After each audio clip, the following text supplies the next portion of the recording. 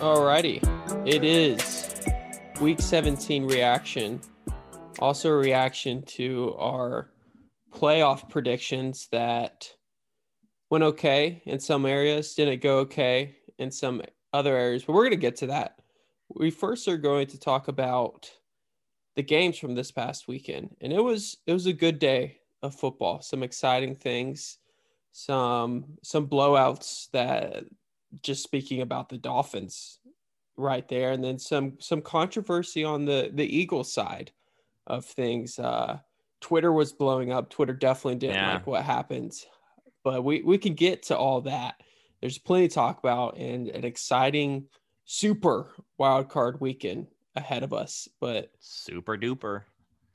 the Dolphins, Mark, wow, that is not what I expected that game to go at all. That completely shocked me that it's all on the line. It's a win in their in scenario, and they blow it. They completely Yeah. blow it, and they get blown out by the Buffalo Bills that have to be feeling pretty good heading into the playoffs. Yeah, I think that this game was kind of a reminder of where Miami is at. Because I remember going into this week, I said that of all the AFC teams that missed the playoffs, Miami would probably be the least upset because they're ahead of schedule. Whereas the Colts, the Browns, and the Ravens and the Titans, I think they all had more to lose if they missed the playoffs and had a non-playoff season. Obviously, it's upsetting to get this close, win 10 games and not make the playoffs, especially when they've expanded to 7 teams in your conference. Granted, I think this year may be a little weird just because I think COVID-19 may have ended up kicking some bad teams while they're down and made them more beatable. But the fact of the matter is they missed the playoffs with 10 wins, and that sucks. But I think out of all of them, they had the least amount to lose by missing the playoffs, and they're going to get the number 3 overall pick thanks to Houston losing. So they're in a good spot. And but I do think this loss to the Bills is a reminder that, hey, y'all aren't a playoff team or a super competitive team just yet. Yes, you've played some good games. You've beaten some good teams. You've given some good teams some runs, but there are still things you have to figure out. You have to figure out your offense. You have to figure out some things defensively. Obviously, not a lot of people have been able to stop Josh Allen this season, but still, it was just a very harsh reminder, and it was a statement that, hey, you're not going into the playoffs, and excuse me, and we'll give you a bunch of reasons why. We'll give you 56 reasons why. So I think that was the main takeaway for me from this game, was that it really showed that Miami wasn't ready to go to the playoffs just yet, because you don't lose that badly if you're trying to make it to the playoffs in crunch time. And as for the Bills, I mean, they're reeling and dealing right now. They are going in red hot into the playoffs. And unfortunately, my Colts have to play them. But I said it beforehand, I wouldn't want to play them. But I've been saying about several teams in the AFC. It's just a tough playoff pool of teams right now. But out of all of them, the Bills are maybe one of the hottest teams in the NFL as a whole. And I mean, look out Kansas City, look out Green Bay. This team could go on a tear.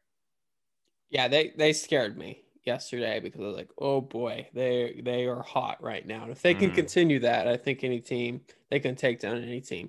But on the Dolphins side, they have some foundational pieces that they should be happy about. Obviously, they've got steps to Yeah. make. They've got that number 3 pick. And then there's the discussion, if there even should be a discussion about Tua. Are you willing to say, are we completely bought in? Do you find there any reason to be like, hey, we're sitting at that number 3 pick? Is there a world where you say maybe a QB, or you're saying, hey, we're still buying into he played half the year. Let's Yeah. continue buying into him. I think you take the good from Tua this season and you look at that as a promise for the future. And even in his bad games, today he had a bad day, or yesterday and on Sunday he had a bad day, and that happens. He's a rookie. Not everyone's going to be Justin Herbert and Joe Burrow out of the gate. And I think we need to put that into perspective. I don't think you draft a quarterback here. Tua has proven at times this season that he can be clutch. He's not gonna pop the top off of a stadium. I don't think that's his style of play, though. I think that he can play Brian Flores football, and I think that they should roll with him and either draft Sewell number 3 overall if he's there and help bolster that O line, which had been an issue, or you trade that draft pick and go down a couple slots, get a wide receiver, and continue to give to us some help on the offensive side. Because I mean, outside of Devontae Parker, you're working with Lynn Bowden and Myles Gaskin, and Mike Gesicki's a good tight end, but that offense is a little depleted on most fronts. And I think a star wide receiver could really help Tua out and really show some development next season.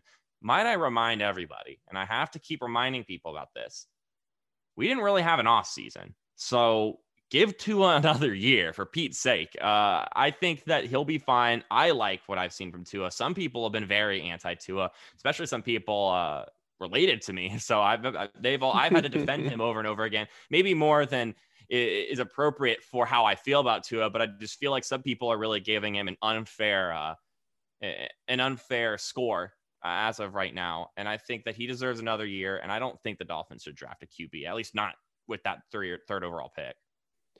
And I think what hurts Tua is I think surprising how good this class was and how well they did this year. Because I think if the class didn't turn out to do well, I think we'd be like, all right, they didn't have a preseason, didn't have an off season. We would have been all right with it. We would have given the class a bye and said, hey, you're a bad class, probably because more situational than your talent alone. Yeah. But since a lot of them still blossomed this year somehow, I think people are willing to knock Tua, even though maybe, like you're saying, Mark, it did affect him more than other quarterbacks for some reason. And I think that's completely reasonable.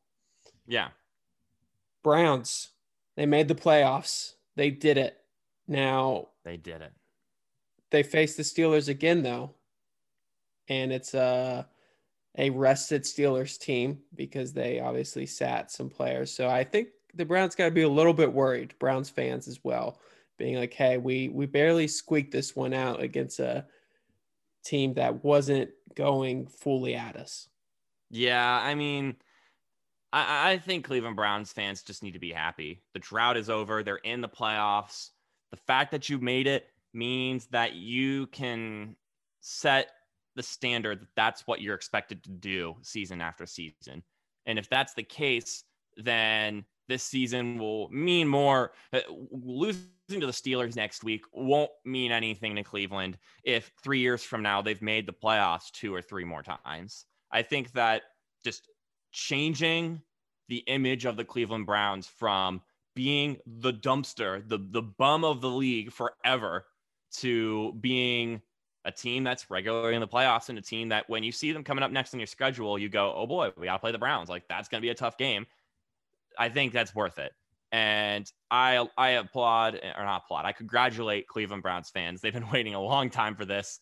And I think they deserve to make it into the playoffs. They're a fun football team. Good defense, some hard-nosed running attack, double-headed rushing attack. Baker Mayfield may rub some people the wrong way, but he's got a likable attitude, and sometimes it comes off as a bit like a punk.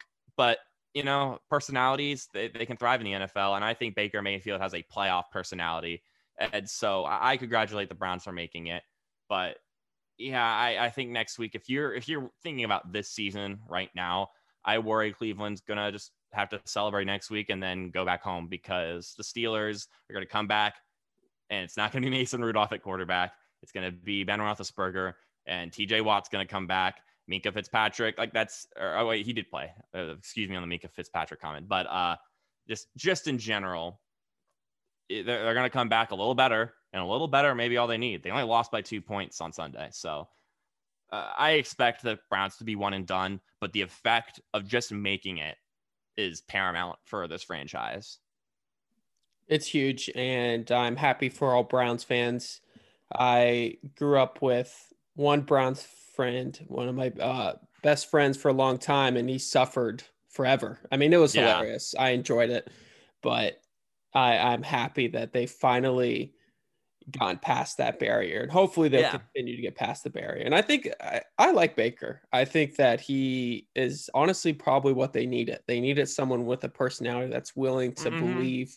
There's not many quarterbacks that probably believe they could turn the Browns around besides Baker. Even if his talent's not there, he still thinks he can turn that team around, which I guess you could argue he did.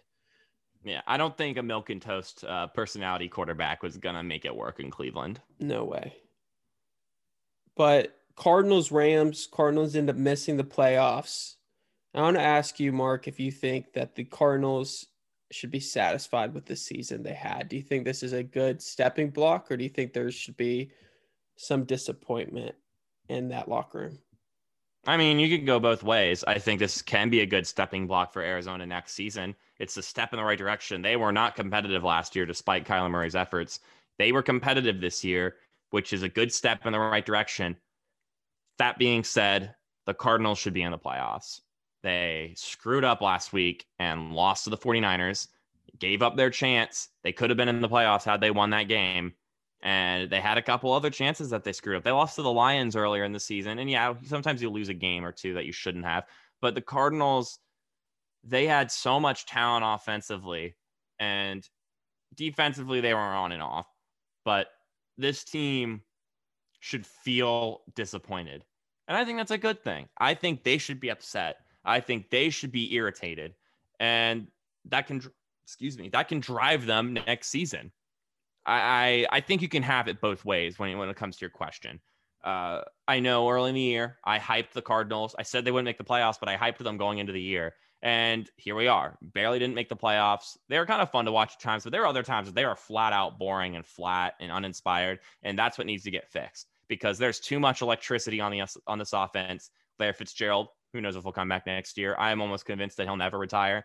But with Kenyon Drake, Kyler Murray, DeAndre Hopkins, and some other budding young stars on this team, this offense should be able to bring it every single week, and they don't sometimes. And that's what they have to go into the offseason. That's what Cliff Kingsbury has to do going into the offseason, figure out how to bring it every game so then they can make the playoffs next season. I think I'm still not sold on Cliff Kingsbury. I think next year, if they sit in the same spot, I could see the rumbling starting. I think he's brought them a level up this year, and he needs to do it again because if they sit around that same area, people are going to be like, hey, like, what's going on? Because it's a talented group, I believe. I mean, Kyler's talented. DeAndre Hopkins, incredible. And I think they should be a playoff team next year. I haven't looked at the schedules, but I think they should make that step, especially with teams like the Rams, who knows where they'll be, and Seahawks. They keep on making the playoffs. And honestly, there doesn't seem like there's a lot of great foundation there. It's just Russell Wilson bailing them out early in the season. But it does suck being in the NFC West because I imagine it'll still be good next year. Yeah, it's that's what hurts them, but they're going to need to take the step for Kingsbury to probably feel comfortable in his job next year. Yeah. Sunday Night Football, Washington football team, they make the playoffs, but Twitter was roaring this morning about this Eagles team, this Eagles throwing it to their backup QB for some odd reason. What was your reaction, Mark? Were you mad, or were you kind of like, hey, you guys, who cares? Like, the Eagles, you're out. Or do you maybe buy into that like theory that maybe they're screwing over the Giants more? Okay. So do you want my strong opinion on this? I imagine you're probably going to give me a thumbs up. And so I'm going to say it. First off, I laughed when Nate Sudfeld came in and started playing. I thought it was hilarious. And I laughed when Giants Twitter got all upset over it because here's the deal. If you're a 6-10 football team, you should not even be in the scenario making the playoffs, first off. So I have no pity for the Giants. I have no pity that the Eagles decided to bench Jalen Hurts, who, by the way, was 7 of 20 for 70 yards and a pick. He wasn't having a great game. Granted, it was against the football team. And Nate Sudfeld was even worse. But regardless, I don't have a pity for a team that went 6-10 and missed the playoffs when a 10-6 Miami Dolphins football team suffered a very similar situation earlier in the day, and no one cares about it. Let me explain. The Pittsburgh Steelers benched Ben Roethlisberger. They benched TJ Watt, and they benched a couple other players. The Eagles benched Carson Wentz, and they were both in competitive games. Now, granted, the Steelers did it before the game even started, and the Eagles did it like 3/4 of the way through, which makes it kind of different, but not really that much. Miami needed the Browns to lose to make the playoffs after losing to the Bills, and the Browns got a depleted Steelers team. They didn't get the full product. And now people will make the excuse that the Steelers were resting starters for the playoffs. So it's okay. It makes sense. What difference does it make? It doesn't matter when we're talking about that single game. And it doesn't matter when it talks about the Eagles benching Jalen Hurts. I'm fine with the Steelers benching a player. And I'm fine with people not getting upset over it. But the fact that people are getting upset over one game and not over the other, it doesn't quite add up to me. Philly benched players. It doesn't matter to me what the reason is. If Doug Peterson purposefully threw this game for the Giants or whoever was behind that decision, I would laugh. I would think that's crazy awesome because rivalries. And you know what? The reason doesn't really matter at this point. I imagine he just wanted to get Ned Sudfeld some reps. He just wanted to get him on the field playing a little bit because the game didn't matter to them. And I think that's fine too. Getting a player some reps versus letting Ben Roethlisberger rest are in the same boat of reasoning. It's all about the team's future. And so if Giants fans are going to be mad at Philly for doing that, then NFL fans should also be mad at Pittsburgh for not actually playing Cleveland to their full strength when they very well could have beaten them. They only lost by 2 points. So I don't know. That's my thought. If you're going to be angry about that, you need to be angry about all occasions. The Bills benched some players, which caused me as a Colts fan to panic when I found out like an hour before kickoff on yesterday that the Bills might be benching Josh Allen, which meant the Colts would just have no chance of making the playoffs just because teams benched their starters at 11 wins, mind you, not 6. So I'm going on a tirade here. I'm going on a little bit of a rant, but I want to say, if you're going to be angry about this, you need to be angry about the Steelers as well, because they also did not play to their full capacity. And I believe that both are fine. I think that both are acceptable things to happen. If you wanted to make the playoffs, win more football games, win more than 6 football games. I don't think the Giants deserve to be in. And really, if we're going to be honest, I don't think Washington fully deserves to be in, but Washington beat Pittsburgh and Washington won more games with the Giants this year. The Giants only had 6 wins all season. Yeah, Washington may be gifted a free win here at the end of the season, but do we even know if Jalen Hurts would have won this game for the Eagles? I don't know. We won't know that. This game was competitive. And so those are my thoughts on the whole situation. And whether the Eagles purposefully threw it or not doesn't matter to me, because the Giants only got 6 wins and people weren't upset about games that happened early in the day. The only other thing that I will say about this is that Sunday Night Football had the option to just not have a game this week. And maybe that would have been the better decision. In hindsight, Of course, it's 2020, but maybe this game should have been happening at the same time as the Giants-Cowboys game. And then this wouldn't have happened because the Giants and Cowboys would be too focused on beating each other.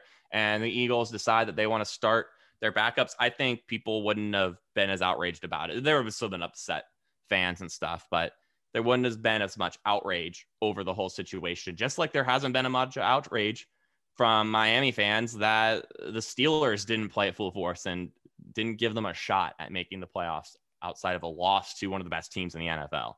So that's my tirade on the whole situation. But again, when Nate Sudfeld came in and played the way he did, I just laughed. I thought it was hilarious. I thought when the NFC East Sunday Night Football game was scheduled, I thought there was some better games that could have been placed in Sunday Night Football. Personally, I would have rather preferred a Browns Steelers game, or there is some other options where I was like, I think I would rather be paying attention to that game solely. Which I think that probably had something to do with it. Is that's what everyone's watching. If it was mushed in where people were maybe catching some red zone things, everyone would have thought about it. But also, I thought it was probably some New York hubris where it just comes off like some New York people think they deserve some things in life that just, I got nothing against people, the city of New York, but sometimes it comes across like New York people believe they are the greatest city on earth and they think they deserve things. And that's what it came across to me last night, is that there was a bunch of New York Giants fans that thought they deserved something, even though they were 6-10. But, yeah. Also, not on top of that, people are bashing the Eagles for throwing one game potentially, but don't bat an eye when a team in New York known as the New York Jets lose 13 games straight, and then they win a game, and the fans get mad that they won a football game. So what is the difference here? What is the difference? Now, granted, again, in both instances, the players are trying to win. That's not going to change. Players are not going to purposefully lose a game. Nate Sudfeld went in and tried to win. Now, whether Doug Peterson or Jeffrey Lurie or Adam Gase or whoever's in charge of the Jets, I can't remember his name at this point, wanted them to lose those games, that the players had no part in that decision. So I don't know. It just there is a bit of an entitlement I saw from Giants fans last night that I just thought was kind of humorous, especially when a team with 4 more wins than them was going to miss the playoffs as well for a similar situation that happened earlier in the day, and nobody cares about that.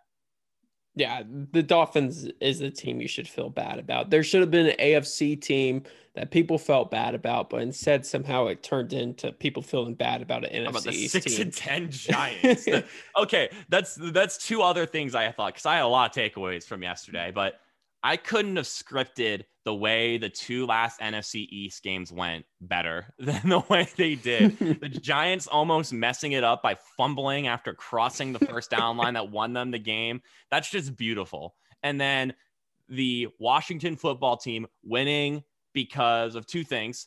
The other team potentially threw the game, and then they got the first down they needed off of a hard count. One of the obvious times when you'd be trying to get a hard count, they jump. It's just so beautifully terrible that the NFC East couldn't have ended any other way. And as I was watching the game, I sat next to a Washington football team fan, and I said, the 2020 NFL season deserved to end on an NFC East football game. I felt like there's nothing that could have encapsulated the season more than the NFC East at the end of the year. And then my second takeaway is that the Giants and Eagles better be a game week 1 next year. If the NFL knows what's going for them, they better make that game 1 next year for Giants and Eagles on Sunday. It could be Sunday Night Football for all I care, because they like to put the NFC East on it anyway. Week 1, Sunday Night Football. Let the Giants go out after Philly. It'd be so easy to market. It'd get so much viewership from people who aren't even the fans of either of those teams. NFL, I'm sending that recommendation to you now. You better book that as a week 1 matchup. I'd be cool with that as well. But Mark, your Colts made it. They made it into the playoffs. I almost said squeaked into the playoffs, but an 11-5 team doesn't feel like they squeaked into the playoffs. They feel very deserving. They are a deserving team to make the playoffs. It's just yesterday some things had to go their way. And I'm sure once you watch that Dolphins-Bills game, you started feeling pretty good. Yeah, I was pretty excited. I was nervous, though, because I didn't want the Colts to blow it after having the opportunity to make the playoffs. And there was a point in that game where I was worried they were, because just came out flat in the second half and offensively couldn't stop giving the ball to Jonathan Taylor, which confounded me. And then the defense just had 1 or 2 bad drives, allowed Jacksonville to score 2 times in a row and make it an interesting game. My thought about this is I hope that the Colts and Frank Reich and Phillip Rivers get the wake-up call from these past 2 games. You ran the Steelers over with Jonathan Taylor in the first half against the Steelers, took a demanding 17-7 lead. Then, in the second half, you get away from the run game. You can make your excuses. You called out of them. The Steelers loaded up the box. I don't care. You got away from Jonathan Taylor. The Steelers came back. The offense went flat, and you lost the game. Then this week, Jonathan Taylor goes off in the first half. Then you strayed away from the run again a little bit. You started on first down going into shotgun formation and trying to throw it around with Phillip. And suddenly the offense went flat. And then in the fourth quarter, you give the ball back to Jonathan Taylor, and what? Whoa. They started doing well on offense again. So if the Colts are going to have a chance against the Bills next week in the playoffs, it rides on the back of the rookie running back, Jonathan Taylor, who actually ended the season 3rd overall in rushing yards, which is pretty incredible given the fact that he really wasn't the first and second down back until halfway through the season. Really like fully in that spot, because really it was some weeks Hines, Jonathan Wilkins, Jonathan Taylor, like kind of switch turns for who was going to be the lead back since after Marlon Mack went down. Taylor's come in and has balled out these past few weeks, and he's looking like the Wisconsin Badger in Big 12 play. I mean, that's what he looked like yesterday. And so just incredible stuff on his part. If the Colts are going to win in the playoffs, it's on the back of number 28, which is pretty crazy to think that we just drafted him this year. But that's what the formula is. And I hope these past 2 games just drilled it into Frank Reich's head that we need a game plan around JT for all 60 minutes. And then the play action and anything, all the cheeky stuff that we like to do, and I'm okay with some cheeky stuff, that will build around it. But the center point is Jonathan Taylor. That's why I hope that these last 2 games, because they were both disastrous in their own ways, teach our head coach. There's not many more games that had huge implications. Titans ended up beating the Texans in a very close matchup. Derrick Henry got over 2,000 yards. I'm sure fantasy owners, I mean, it didn't matter this week unless you're in a really weird fantasy league, but I'm sure you're very happy with how he did this season. Seahawks ended up being 49ers. Saints beat Panthers.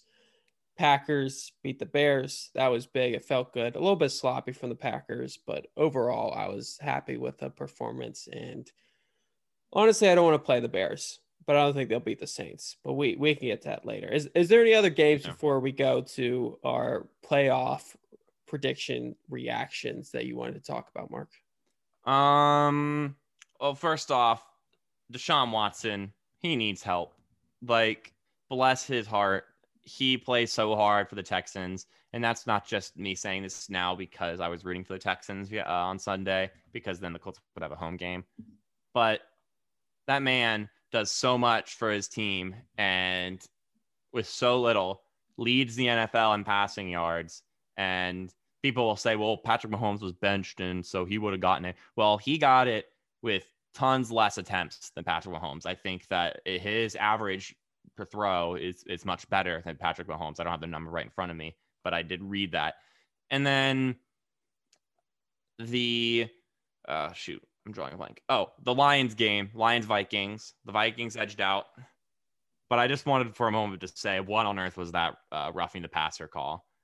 You could say it follows the rule book, but if that's what the rule is, that rule is really dumb, because that confounded me. So that's all I really had to say about that. I just thought that was ridiculous. If that were a meaningful game, that would be the outrage, but it wasn't a meaningful game. So it'll get shrugged off. 2 days from now, people won't really remember it. Playoffs are here, and we've got some really interesting games up ahead. They're worth being excited about. I'm very thankful that call didn't happen in a Saints game, because Saints fans get so loud when something does not go their way. And I get there's some bad ones out there in their life, but they're very loud fan base when things don't go their way. But that roughing the passer is a little bit too to Rodgers. So I'm sometimes quiet when roughing the passer comes up, because it's not Rodgers' fault, but it's due to the NFL wanting quarterbacks, which I agree. When quarterbacks go down, your team's not as fun to watch. But that some of the roughing the passers nowadays, I don't love the calls, but it is what it is. And it's the same thing with targeting. Is sometimes it's a little bit it's kind of sucks sometimes, because it seems a little bit more incidental. Yeah, I guess you just have to err on the side of player safety than on the side of, but that's football, because that Lions tackle was perfectly fine. Mm-hmm. And it was a football play. I don't know how you tackle a quarterback better than that in that situation where you make sure he doesn't get out. But you got to err on the side of player safety. And as much as I hate to say that, I'd rather it be that way than the other way around. I'd rather quarterbacks not get murdered and it not get called. So it was just an issue. It was a scenario where it wasn't the right decision. And if the rules lend that to be the right decision by the rule book, then the rule needs to be adjusted, because that's a little silly. I agree. I think the rules have done those two, targeting and rough and passer, have done more good than bad in the game of football by protecting players. But then we get these instances where it's taken a little bit too far. But Yeah. let's take a break and we'll be back with reacting to our playoff predictions. Have you ever wondered why everyone and their mother seems like they have a podcast today? Well, it's probably because there's over 1 million podcasts a day alone, and it continues to grow every single day. And you've probably wondered, how do I start a podcast? And you've probably thought, it's too expensive, I don't have the equipment, it'll be too difficult, I just can't do it. Well, let me tell you, you're wrong. There's a platform called Anchor, and it's the simplest way to make a podcast. And I did some light background research for you. First off, it's free. There's creations tools that allow you to record and edit your podcast right from your phone or computer. Anchor will distribute your podcast for you so it can be heard on Spotify, Apple Podcasts, and so many more platforms. You can make money from your podcast with no minimum listenership. It's everything you need to make a podcast in one place. Go make a podcast. Download the free Anchor app or go to anchor.fm to get started. That's ANCHOR.FM to get started.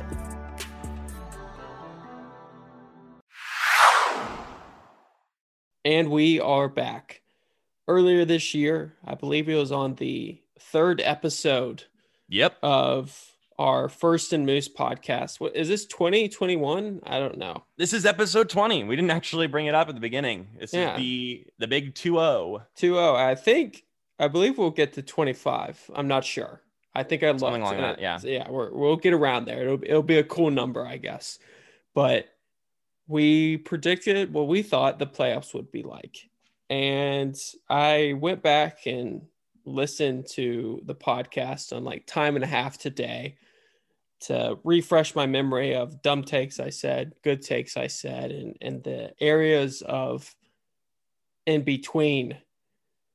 Where do you want to start, Mark? AFC, NFC? Let's do the big division, or the big conference, the AFC. All righty.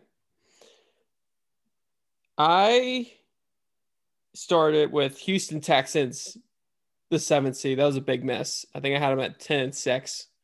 And wow.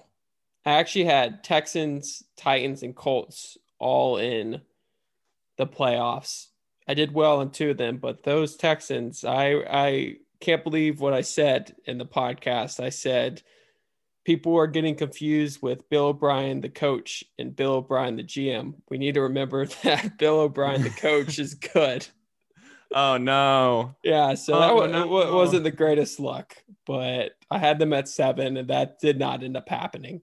Oh, we can't be right all the time, and we can all be humorously wrong as well. I'm sure I probably said some awful things. I haven't gone back and listened. I was going to listen to the first 2 episodes for the next 2 podcasts we're going to do, so I'll definitely go back, listen, and cringe to some things that I said and maybe you said.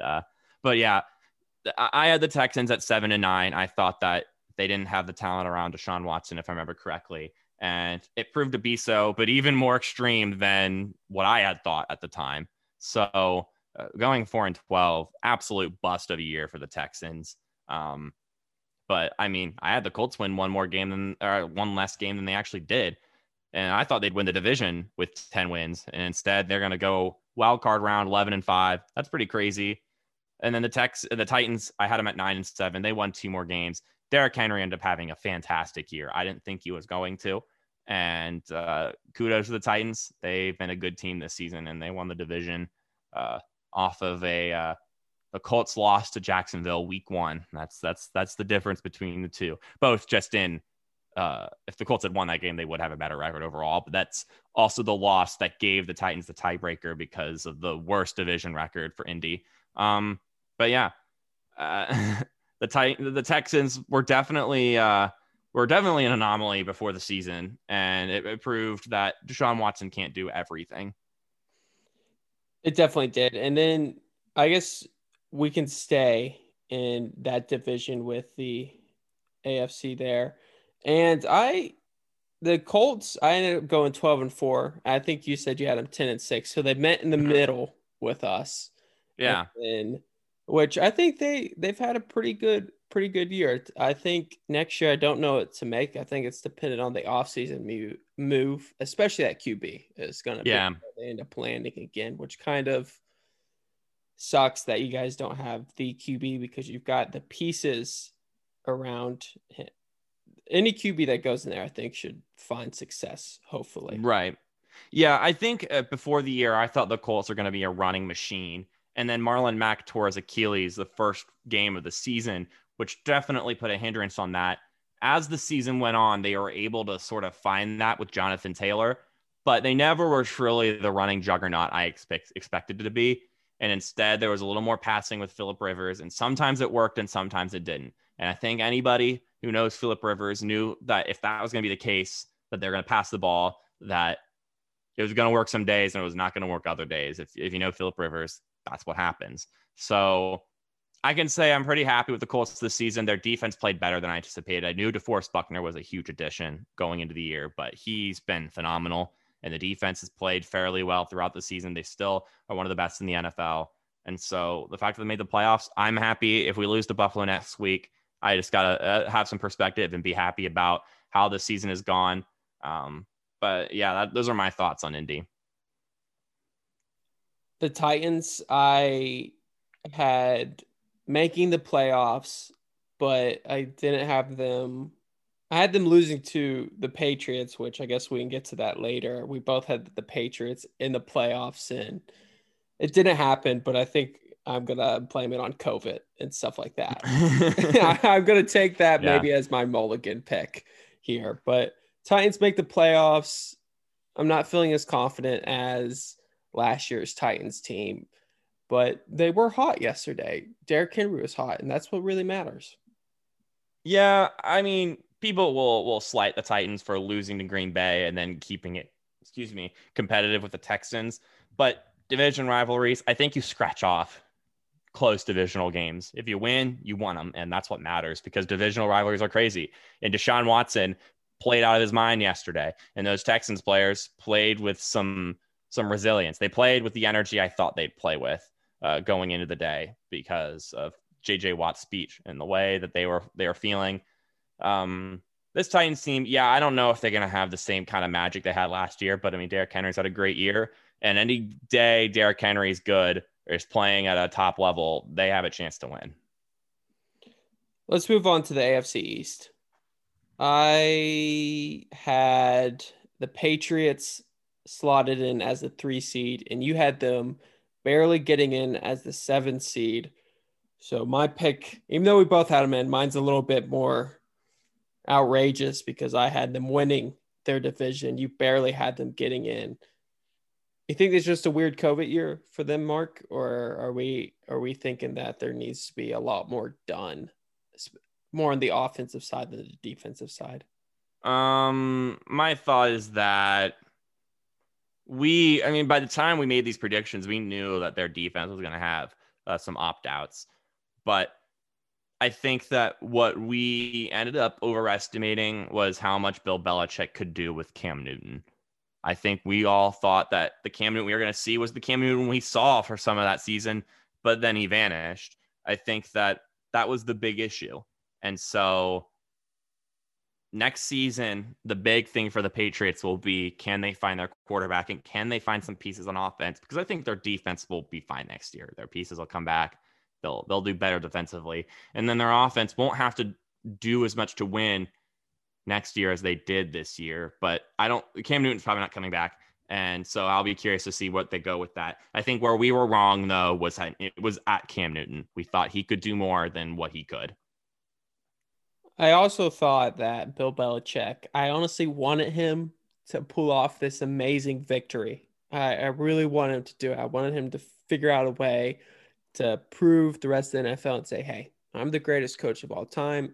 I still put him there, but this season, I think with recency bias will probably linger in people's mouths and they might not lift him as high as they should. Yeah. But the Bills, when I was listening, I remember saying it's up to Josh Allen. I didn't believe in Josh Allen, and he made the jump. And there wasn't probably many people out there that made that prediction. I definitely didn't. I thought that's what I said. I said, I think maybe they get there. I had the Bills ranked as a fifth seed, and I'm okay with that. At the end of the day, Josh Allen made an amazing jump. Didn't expect it whatsoever.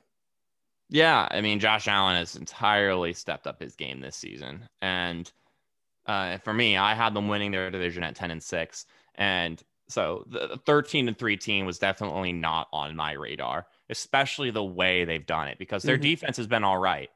I thought their defense was going to be great again, like they were last year. And then it's been on the back of their offense. And Stephon Diggs, Cole Beasley, John Brown, and then Josh Allen, of course, have been fantastic this season. And so credit to the Bills. We both underestimated just how good Josh Allen was going to be this year, but I think most people did. So I won't dog us too hard for this one. And I think Stephon Diggs mattered a lot more than we expected. I think we thought, hey, this will help Josh Allen. He'll be their top wide receiver. But I think this solidifies Stephon Diggs as a top, easily upper echelon wide receiver in the NFL right now. He's done it in two Yeah. places. There's a lot of wide receivers that are probably, honestly, we don't realize it, that are QB dependent. And Mhm. Stephon Diggs proved that he's not QB dependent. He helped make Josh Allen take a leap. And it ends up being probably the best trade of the offseason and one of the best trades in a long time for both teams. Mhm. Next up, I AFC North. That's a weird one. Didn't have the Browns making it. And I also didn't have the Steelers making it. And wow, I remember I should have had them. I think I had them 10-6 and barely missing the playoffs. So I guess I could argue that I had a prediction about a very good AFC team making it, but I'm not gonna. That's not really true. I just ended up have them missing it, and I completely whiffed on them. I had the Ravens as the number 2 seed, and the Browns Mhm. and Steelers missing it, and I'm okay with that. But I think I should have been higher on the Steelers than I was. Yeah, well, I mean, I remember being very Steelers dark horse team before Yeah. the season started, and much to my surprise, they instead of rising up late in the season to be that dark horse team, they came out right at the gate and were just a top dog. Everything was going the way I said it would in the playoffs, and at this point, I I don't think they're going to be the team I expected them to be in the playoffs when I predicted my playoffs at the beginning of the season. I did get them at 12-4, which I will be proud of. But Pittsburgh is exactly the kind of team I expected them to be at the beginning of the season. So if I had to say of any team on this list, I could say I'm proud of two predictions I made, and this is one of them. I nailed the Steelers down. I will give myself that. I think it was reasonable though to think they were going to miss the playoffs because of just how much of a question mark the offense was going into the year and how much they've become a question mark here at the end of the season. As far as the Ravens, they just had a slump, didn't they? They look like that team we thought they'd be at the beginning of the season now, but they just didn't. They didn't look like that in a little patch in the middle of the year where they just squandered some things. And so I'll be curious to see if they can make a playoff push now as the hunter as opposed to the hunted, like we talked about on our show yesterday. Uh, I guess we were just wrong about the consistency of this offense and of Lamar Jackson. We thought that they would pick up right where they left off, and they had some bumps in the road. Lamar Jackson had some of a learning curve as he's trying to become more of a passer, and I think he's starting to get the hang of it now, which is very scary for the AFC and very scary for Titans fans this very next week. Because we were both really high on the Ravens. You had them Mm-hmm. as your 1 seed. I didn't have them as my 1 seed, but I had them winning the Super Bowl. So you had them more as a regular season team. I had them as a 2 seed and then making it to the Super Bowl and winning it. And I don't think that team is I don't think they're a Super Bowl team anymore, which I thought they were. And I thought they were a regular season team. I thought they would find a way to keep it going. And they did regress this year, which is all right, but they seem like they're finding it, and we'll have to see if they can translate that to the playoffs at all. Mm-hmm. I'll also say this: the Browns, since they also made the playoffs, I had them only winning 7 games. I don't remember what you had. They ended up winning 11. And I will just say props to Kevin Stefanski. Mm-hmm. My candidate, Brian Flores, didn't make the playoffs, and I'm very happy and content with Kevin Stefanski winning Coach of the Year in his stead. He has given a team that had roughly the same roster as last year and boosted them several wins and a playoff spot. So props to him. He ended up being a great hire. I thought he was a bit bland when he got hired, but he's proven to be the right guy for the job. On a side note about Coach of the Year, I feel bad for Matt LaFleur, and that could just because I'm a Packers fan, but he's only lost 6 regular season games, 13-3 both seasons, and then 1 playoff game. Like, he has started his head coaching career phenomenal. It's just there's been other coaches out there each year that have turned around franchises that didn't seem like they were as good for a while. So he's just gotten unlucky in that scenario.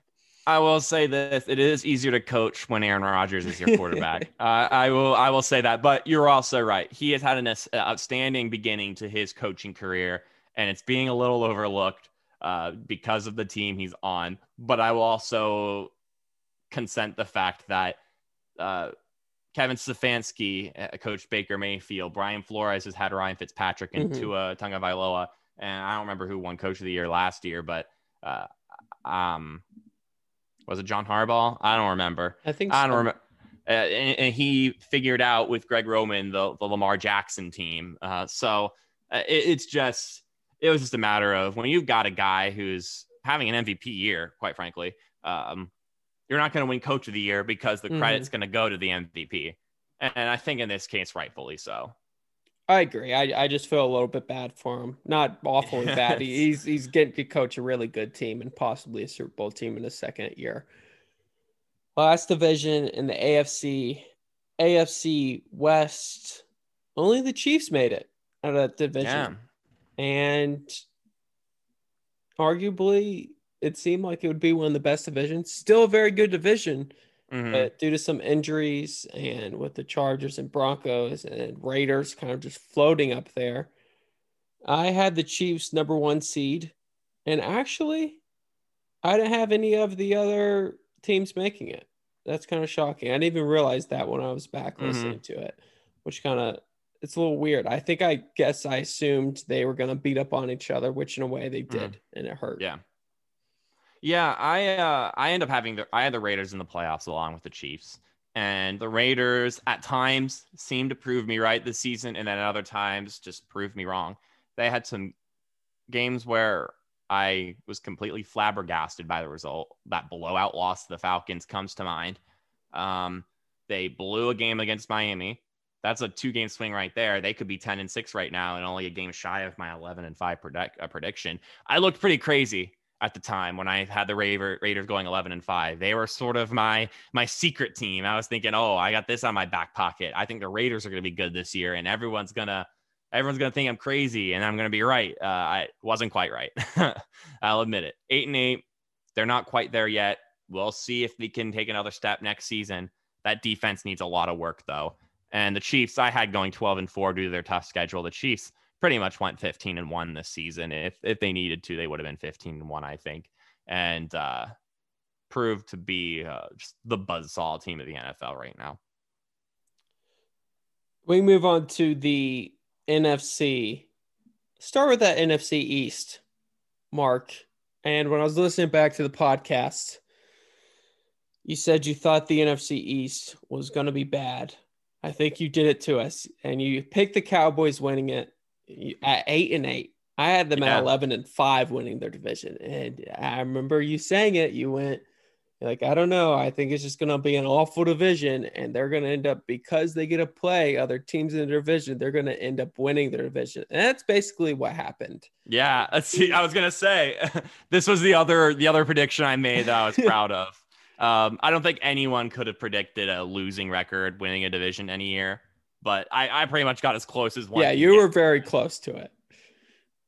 But yeah, so I remember being on Sports Page, which, if you're unfamiliar, is U92 sports talk show that happens on Wednesday nights. 2 guys on the panel with me during the NFL preview show, they said the Cowboys were going to go to the Super Bowl, and I laughed at them. And then I said the Cowboys are going to go 8-8 and win the division.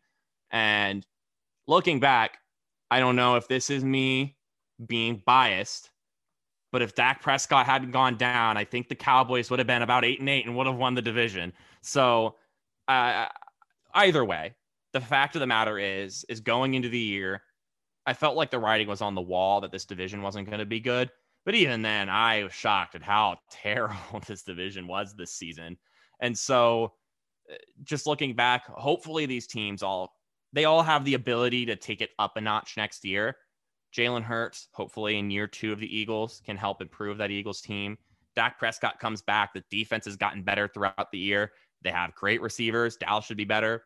The Washington football team will be in year 2 of this crazy defense. The Giants are a lot of young talents, and it's will be year 2 of Joe Judge. I think this division will be better next year, but it was just not ready this season for any of the teams. And so, yeah, I'll pat myself on the back. I think that was the best prediction I made in those shows at the beginning of the year. It was definitely a good prediction, but you ended up making us watch some bad football if you're the one that that caused that. It's my fault. I did this. And NFC North had the Packers winning it. Had them as a 3 seed at 11-5, and then had the Vikings squeaking into the playoffs at the 7th seed. Didn't expect the Bears to be very good. I don't remember the exact record I had them, but I'm sure it was like a 7-9, 6-10 type Something of team. like that. Something middle of the road, bottom, pretty much mediocre. But the Packers, I do remember believing that maybe there was a spite tour. Why can't we improve? Even though I had them as a worse record, I believe that maybe they could, still do well, even though people thought, hey, time is up for Rodgers, which has been a narrative. And I know his numbers have done that, but I'm happy with this so-called spite tour, hate tour of the media of Rodgers. The only media person he seems to like is Pat McAfee currently. Yeah, I've been loving those interviews. They're great. And this is where I'll give you props, because I think just about everybody, literally everybody, was eating up the Packers regression year. The idea was there was nothing new coming. Aaron Rodgers is a year older, and there's nothing to see that this team has gotten better. And then you are like, hold on. But those are also very similar reasons you could use that they're going to be better, because they're all coming back. It's year 2 of Matt LaFleur. The only thing that's really a negative is Aaron Rodgers being a year older. But I think Aaron Rodgers being irritated by last season overrides the 1 year of aging he did. And so the Packers really came back. And although they have some of the issues they had last year, they've proven to just be a better Matt LaFleur product. And Aaron Rodgers put on a phenomenal season, which he seems to do whenever there seems to be hate going his way. So props to that. You might be able to credit a little bit to homerism, but yeah. I know you're not just gonna go, oh, Packers all the way, like some people I know. You saw that as a possibility. Everyone else overlooked it, and look where they are, 13-3. I don't think anybody had them going this good this season. Definitely didn't expect that, and it probably is a little bit some homerism. I was able to twist the narrative that everyone was pushing, but I think it is due to Matt LaFleur's year 2. It is that that they got better at running a system, and it kept them at 13-3 again, which shocks a lot of NFL people when we look back at the beginning. Yeah, but the Bears definitely didn't have them in there, and for a while I thought they were 5-1 and then awful, and now they're doing okay again. I think they could. The Saints is a hard matchup, but I think if they ended up getting lucky facing the Seahawks, maybe. But the Saints is going to be a difficult one for them. Yeah, that is. And I think what we thought of them was just we thought their offense was going to beat poo, and it kind of was for a lot of the year. And then David Montgomery got going, and Mitchell Trubisky started playing better football, and they look more like the Bears team that made the playoffs a couple years ago. But that's the thing. I think we were right a lot of the season, and then we were wrong about the exact same thing. So that's where I think the preseason perspective of the Bears comes from. We were also wrong about the Lions. We thought they'd be better. Matt Patricia is truly just was not the answer, and that ended up being the case this year. And the Vikings were just too young. Yeah. They'll be good next year. NFC South, I believe, you had the Saints as your 1 seed, Mark, correct? Yeah. And I had the Saints as my 1 seed as well, which they end up 2 seed. Not a bad prediction from us. Maybe if Drew Brees plays the whole season, they don't lose hmm that one game and then they squeak into the 1 seed.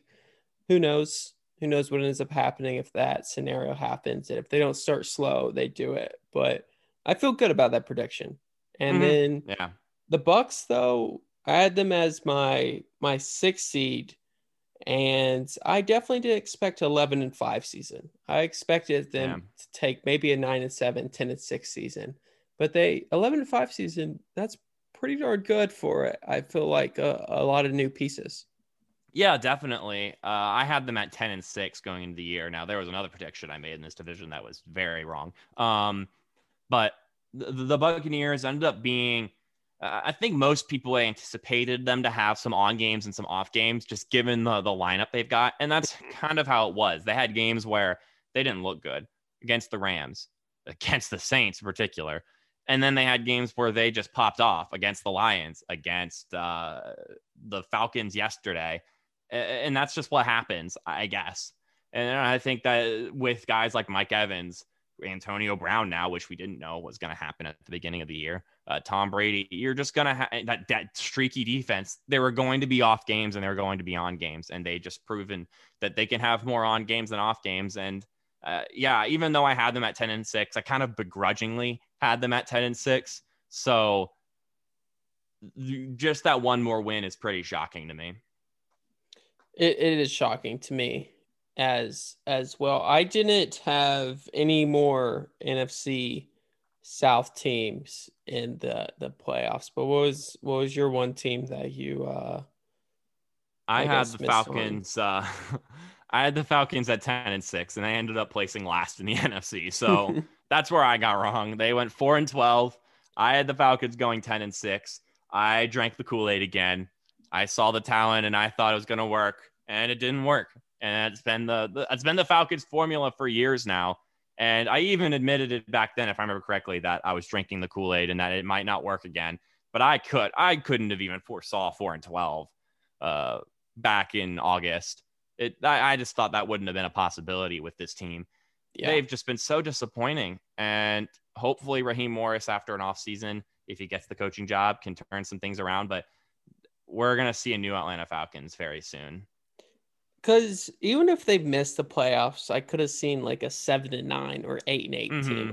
The Yeah. 4-12 is not something you suspect from the Falcons, and I understand, No. like you're saying, drinking the Kool-Aid because this is not what I expected from the Falcons. I mean, it's a team on paper every year that you do get excited about, that you can convince yourself to buy into them, and then they're just not doing it. And then another team in that division, we ended up picking for the Super Bowl was the Saints, Mark. We bought into it. Who knows, they can still do it. They're playing well Yeah. right now, but we always buy into it. We both begrudgingly decided to pick them as our Super Bowl representatives from the NFC. But as of right now, do you think that's a team for the NFC? No, I don't think it is. I think Michael Thomas might come in and make them look better than they have the previous few weeks, but I don't see the Saints team beating the Packers. And I think that it's probably the Saints and Packers and maybe the Bucks are your three teams I would bet are your Super Bowl teams in the NFC. And I don't see the Saints beating the Packers. So no, they're not. They're the team we thought they would be. They have all the talent. They have the pieces on defense, but they just don't make it work. And that is why I begrudgingly picked them in the Super Bowl at the beginning of the season. It's why you begrudgingly put them in the Super Bowl at the beginning of the season. And we're in the exact same situation now where I can argue the Saints could beat the Packers, but I just don't think it will happen. I agree. But if you're listening on the air, we've got a little bit more playoff predictions to go over. So you can check us out on any podcast platform. But that's going to wrap it up for our on air show on United to the Moose. And you can catch the rest of this episode on any podcast platform. And we're still here, Mark, on the podcast side of things. We've got the NFC West. Man, what a division. What a division. Yeah. Seahawks, I had as my 5th seed, and I put the 49ers as the number 2 seed. Didn't think they would Mhm. regress, and maybe they wouldn't have as Yeah, much, let's put but this to perspective. You said your mulligan was the Patriots. I think every single predictor, including you, gets to mulligan on the 49ers this year. I don't think anyone should take flack for their 49ers prediction because honestly, those who should get flack are those who had the winning 6 games the season before the year because they won 6 games without so much of their team all season. Jimmy Garoppolo, for most of the year, Raheem Mostert, Nick Bosa, so many other pieces that just top to bottom, and then losing your home field. This is the team. This is your, if we want to have some sort of award for the team that got hurt most by 2020, by COVID-19, you look no further than the San Francisco 49ers.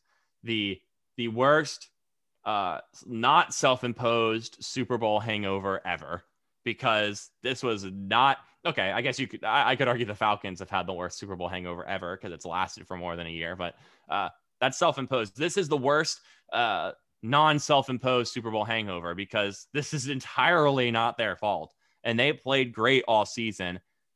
I think if they were at full health, they would be in the playoffs. Look at the talent that made it into the playoffs. The Bears and the Rams are 2 teams that I think would be worse than a healthy 49ers team. And so I don't think that we have to apologize for our predictions in this regard because it happens. The NFL, when we make these predictions, we are aware that some of them are going to be wrong because of injuries. And this was the ultimate case of that, in my opinion, at least. I agree. I guess I did say the Patriots would be my mulligan, but you're probably right. I think the 49ers is probably the biggest one that no one could really predict because going to the season, the Patriots, we knew players were out. The 49ers didn't see it coming whatsoever what ended up happening COVID wise. Well, they'll probably be back next year. And I then think so. And people are going to, some people will make sure to point it out, but I think others are going to forget that the 49ers are as good as they are and will be shocked when they start the season like 7-0 again. I definitely could see that happening. Rams, I missed on. I remember in our biggest questions when we ended up reflecting on that, I said, where did all the money go? Because they spent money on a couple key players and a lot of money, but it ended up, working out for them. They're an up and down team. They play really well and then play really awful, but 10-6 makes them into the playoffs. Didn't expect that. I don't remember what I had them at missing the playoffs, probably middle of the road. And then the Seahawks, I had them as my 5 seed, and they ended up outperforming that as a 12-4 team. But I'm pretty happy with the NFC West because that's a weird division. But a team you did really well on, Mark, was the Cardinals. You had them missing the playoffs, but you said they're going to be a fun team to watch, and they'll probably barely miss it. Yeah, I had them at 9-7 missing. They went 8-8 and missed. And so my thought is that, it's roughly what I was anticipating. I thought the issues and the positives were going to be more glaring than they were this season. There were times that the defense this year stood up and made some plays. I didn't think the defense was going to do anything of note before the season started. And I thought the offense was going to run up the scoreboard almost every single week to keep them in games. There are weeks where this offense just fell flat on their face. Look at last week against San Francisco. And then I won't count yesterday because it wasn't Kyler Murray in for most of the game. But it was roughly about, in theory, the team I thought they would be.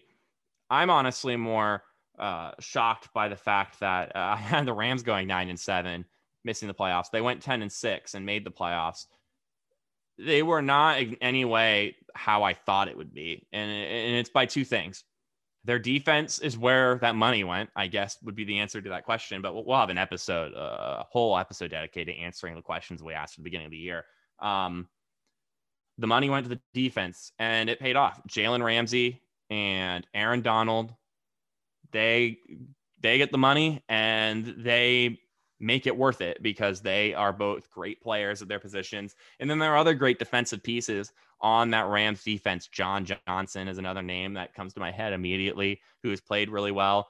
This is a good defense, and that is what they've ridden off of for the most part. And then on offense, although you can give some love to Cooper Kupp and Robert Woods, who both Robert Woods, I know, is making some decent money, but their running backs, who are all no-name guys going into the year, were the catalyst of their offense. So although maybe my preseason prediction numbers-wise is roughly close, it was not at all the Rams team I was anticipating it to be. Let's end it with talking about our Super Bowl predictions, because the rest of the matchups are so weird and not really going to match what they are going divisional wild card and championship. But we both had the Saints making it. I had the Ravens from the AFC, and you had the Chiefs from the AFC.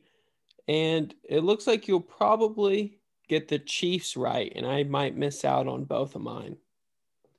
Yeah, I mean, the Chiefs, they're so weird because I can totally see people predicting the Chiefs losing the playoffs this year, given the way that they've played. But I feel like, and we've talked about this, that they've just goofed around all season. Like, they've just been playing. And I mean, they're playing a sport. It's a sport. Of course they're playing. But I think even then, they weren't conducting themselves like, this is business. We're in to go to the playoffs. It's like they already knew it was a given that they were going to be in the playoffs and they were going to be one of the best teams in the NFL. I think playoff time, they might just turn around and flip that switch. I think that's what's going to happen. I think the Chiefs are going to go in the playoff mode, and it's going to get ugly. So although I could see people picking the Chiefs losing, given the way they played all season, I don't see it happening. I think the Chiefs are going to be in the Super Bowl. Now, the Ravens are hot right now, so your prediction is not gone, I don't think. But I think it's hard to pick against the Chiefs in the AFC right now. And then on the NFC side, we both have the Saints.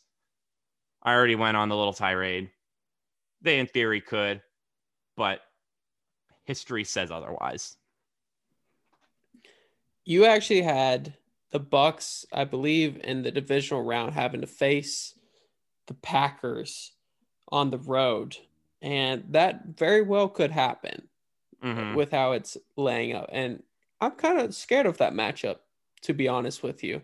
I think that matchup would frighten me a little bit. I think the Packers can get revenge, but I also think, what if it's just a bad matchup? What if it's the one team that the Packers, some reason, can't beat? They just don't match up well. So that's a lingering question where I would be scared to play the Bucs, to be honest.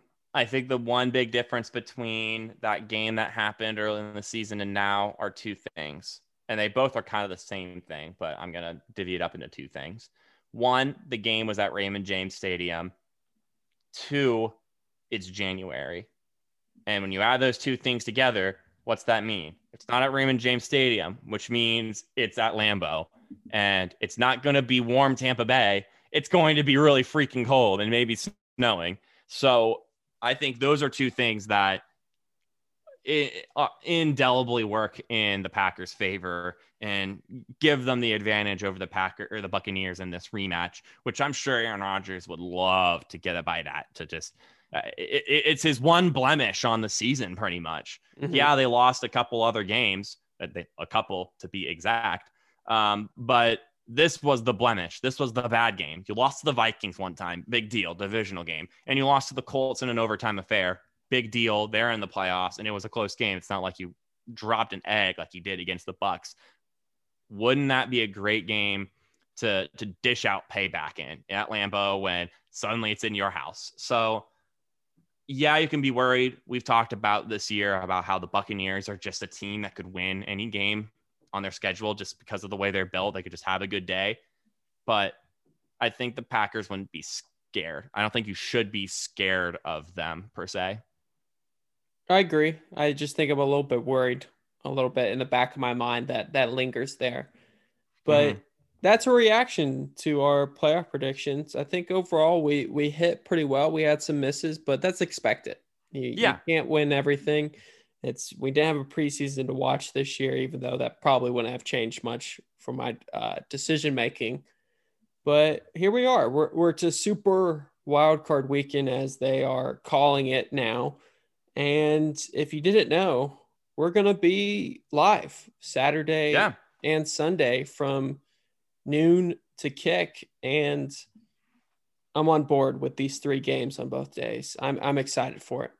Yeah, I would have had some I would criticize a little bit the way the matchups are organized or like arranged, but give or take, it's playoff football. Every team gets a primetime game now. Colts Bills are up first. I'm nervous, but my thought on the situation is I just hope we don't get blown out, because I think we can put up a good fight. I'd like us to, but each of these games has some intrigue. Even the pesky Washington football team against the Buccaneers is not set in stone. I think there are some good storylines in all 6 matchups. I think the most boring of them is the Bears Saints, if we're going to be honest. But that's just the style of play of those teams that make it boring. It could end up being the most interesting game of the weekend, knowing how the playoffs can go. So it's exciting stuff. We've never seen playoff football like this before, where we have 6 whole games in one weekend. It's going to be a lot of craziness. I think it's going to be wild, like its name describes. And it's been a fun season. It's been crazy, and I think the playoffs will follow suit. And I guess just talking about our predictions, I was someone that was I was a skeptic about adding a 7th seed, and here we are, and I'm all in. I love more football, and I guess we'll see how it turns out, but I think I'm going to be all in for the future. Yeah, I'm kind of withhold my judgment. And that's not me just saying that because the Colts are a 7 seed. But my thought is this. Going into this year, my thought was, think about all the bad teams that are going to make the playoffs because of this 7 seed. And I don't know if we can use this season as a sort of gotcha. That's not correct. Because I think, and I mentioned this earlier on, I think it was easier to get a lot of wins this season than other years. Because if your team was doing if your team was doing poorly, it was a lot harder to keep your head up and keep playing when you don't have fans, when you're away from home. I just think that it all added up and made bad teams to be really bad. And so the teams that were doing good were riding off of that and are able to go in and win the games that typically sometimes you drop. You just randomly drop games. It happens. You're away from home. The away crowd is into it and you lose. And that didn't really happen this year, which is why we had a 10-win Dolphin team, which is why we had a wild card group in the AFC, all consisting of 11-win teams. That just doesn't happen. So I'm going to withhold my judgment. This year, it works out great because then we don't have we don't have teams like the Colts, which would have broken my heart if they won 11 games and missed the playoffs, missing the playoffs. So I'll be for it for now. But I'm not 100% on board with it until I see next year, if next year is more of a normal, quote unquote, NFL season. Well, that's going to wrap it up for our show today. Don't miss our shows on the weekend. That's a 1-hour show, 12 to kick off on Saturday and Sunday for Wild Card Weekend. And we've got more shows on each weekend previewing the games. And of course, we've got the podcast as well. But thank you for listening today to First and Moose with Connor Taylor and Mark Schoenster.